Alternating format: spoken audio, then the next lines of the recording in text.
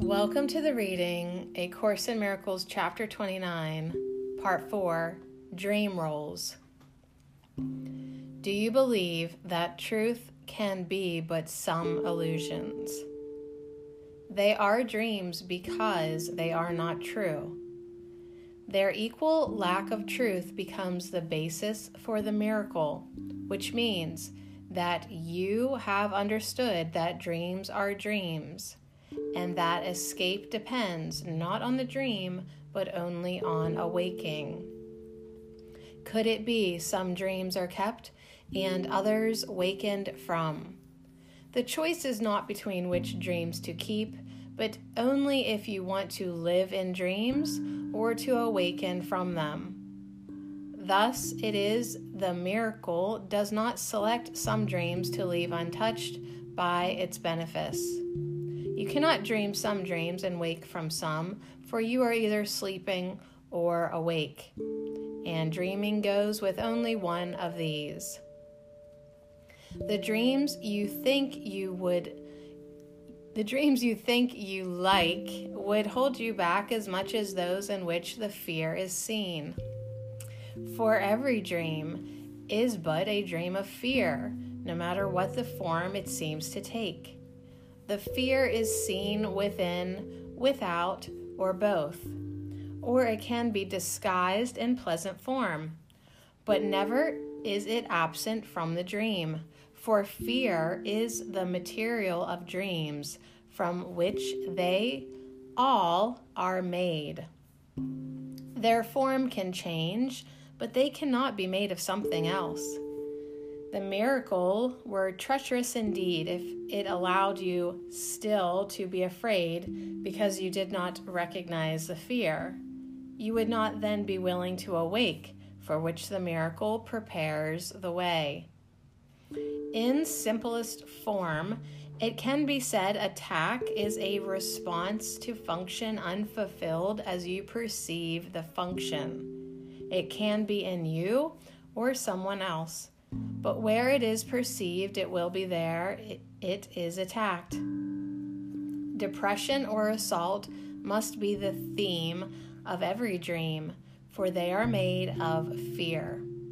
The thin disguise of pleasure and of joy in which they may be wrapped, but slightly veils the heavy lump of fear that is their core. And it is this the miracle perceives, and not the wrappings in which it is bound.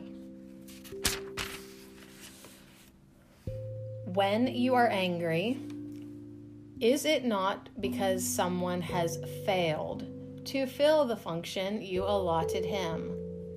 And does not this become the reason your attack is justified? The dreams you think you like are those in which the functions you have given have been filled. The needs which you ascribe to you are met. It does not matter if they be fulfilled or merely wanted. It is the idea that they exist from which the fears arise.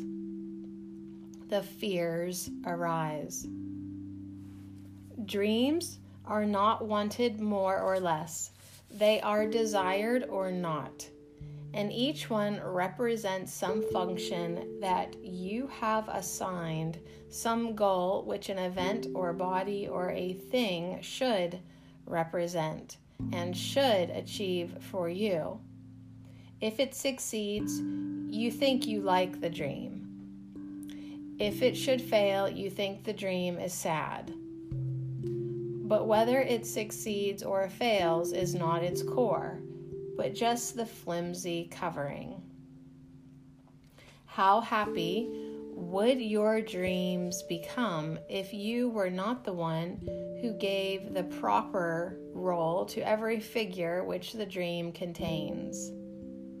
No one can fail but your idea of him, and there is no betrayal but of this. The core of dreams the Holy Spirit gives is never one of fear. The coverings may not appear to change, but what they mean has changed because they cover something else. Perceptions are determined by their purpose, in that they seem to be what they are for. A shadow figure who attacks becomes a brother, giving you a chance to help, if this becomes the function of the dream. And dreams of sadness thus are turned to joy. What is your brother for? You do not know, because your function is obscure to you. Do not ascribe a role to him that you imagine would bring happiness to you, and do not try to hurt him when he fails to take the part that you assigned to him in what you dream your life was meant to be. He asks for help in every dream he has, and you have help to give him if you see the function of the dream as he perceives its function, who can utilize all dreams as means to serve the function given him. Because he loves the dreamer, not the dream, each dream becomes an offering of love.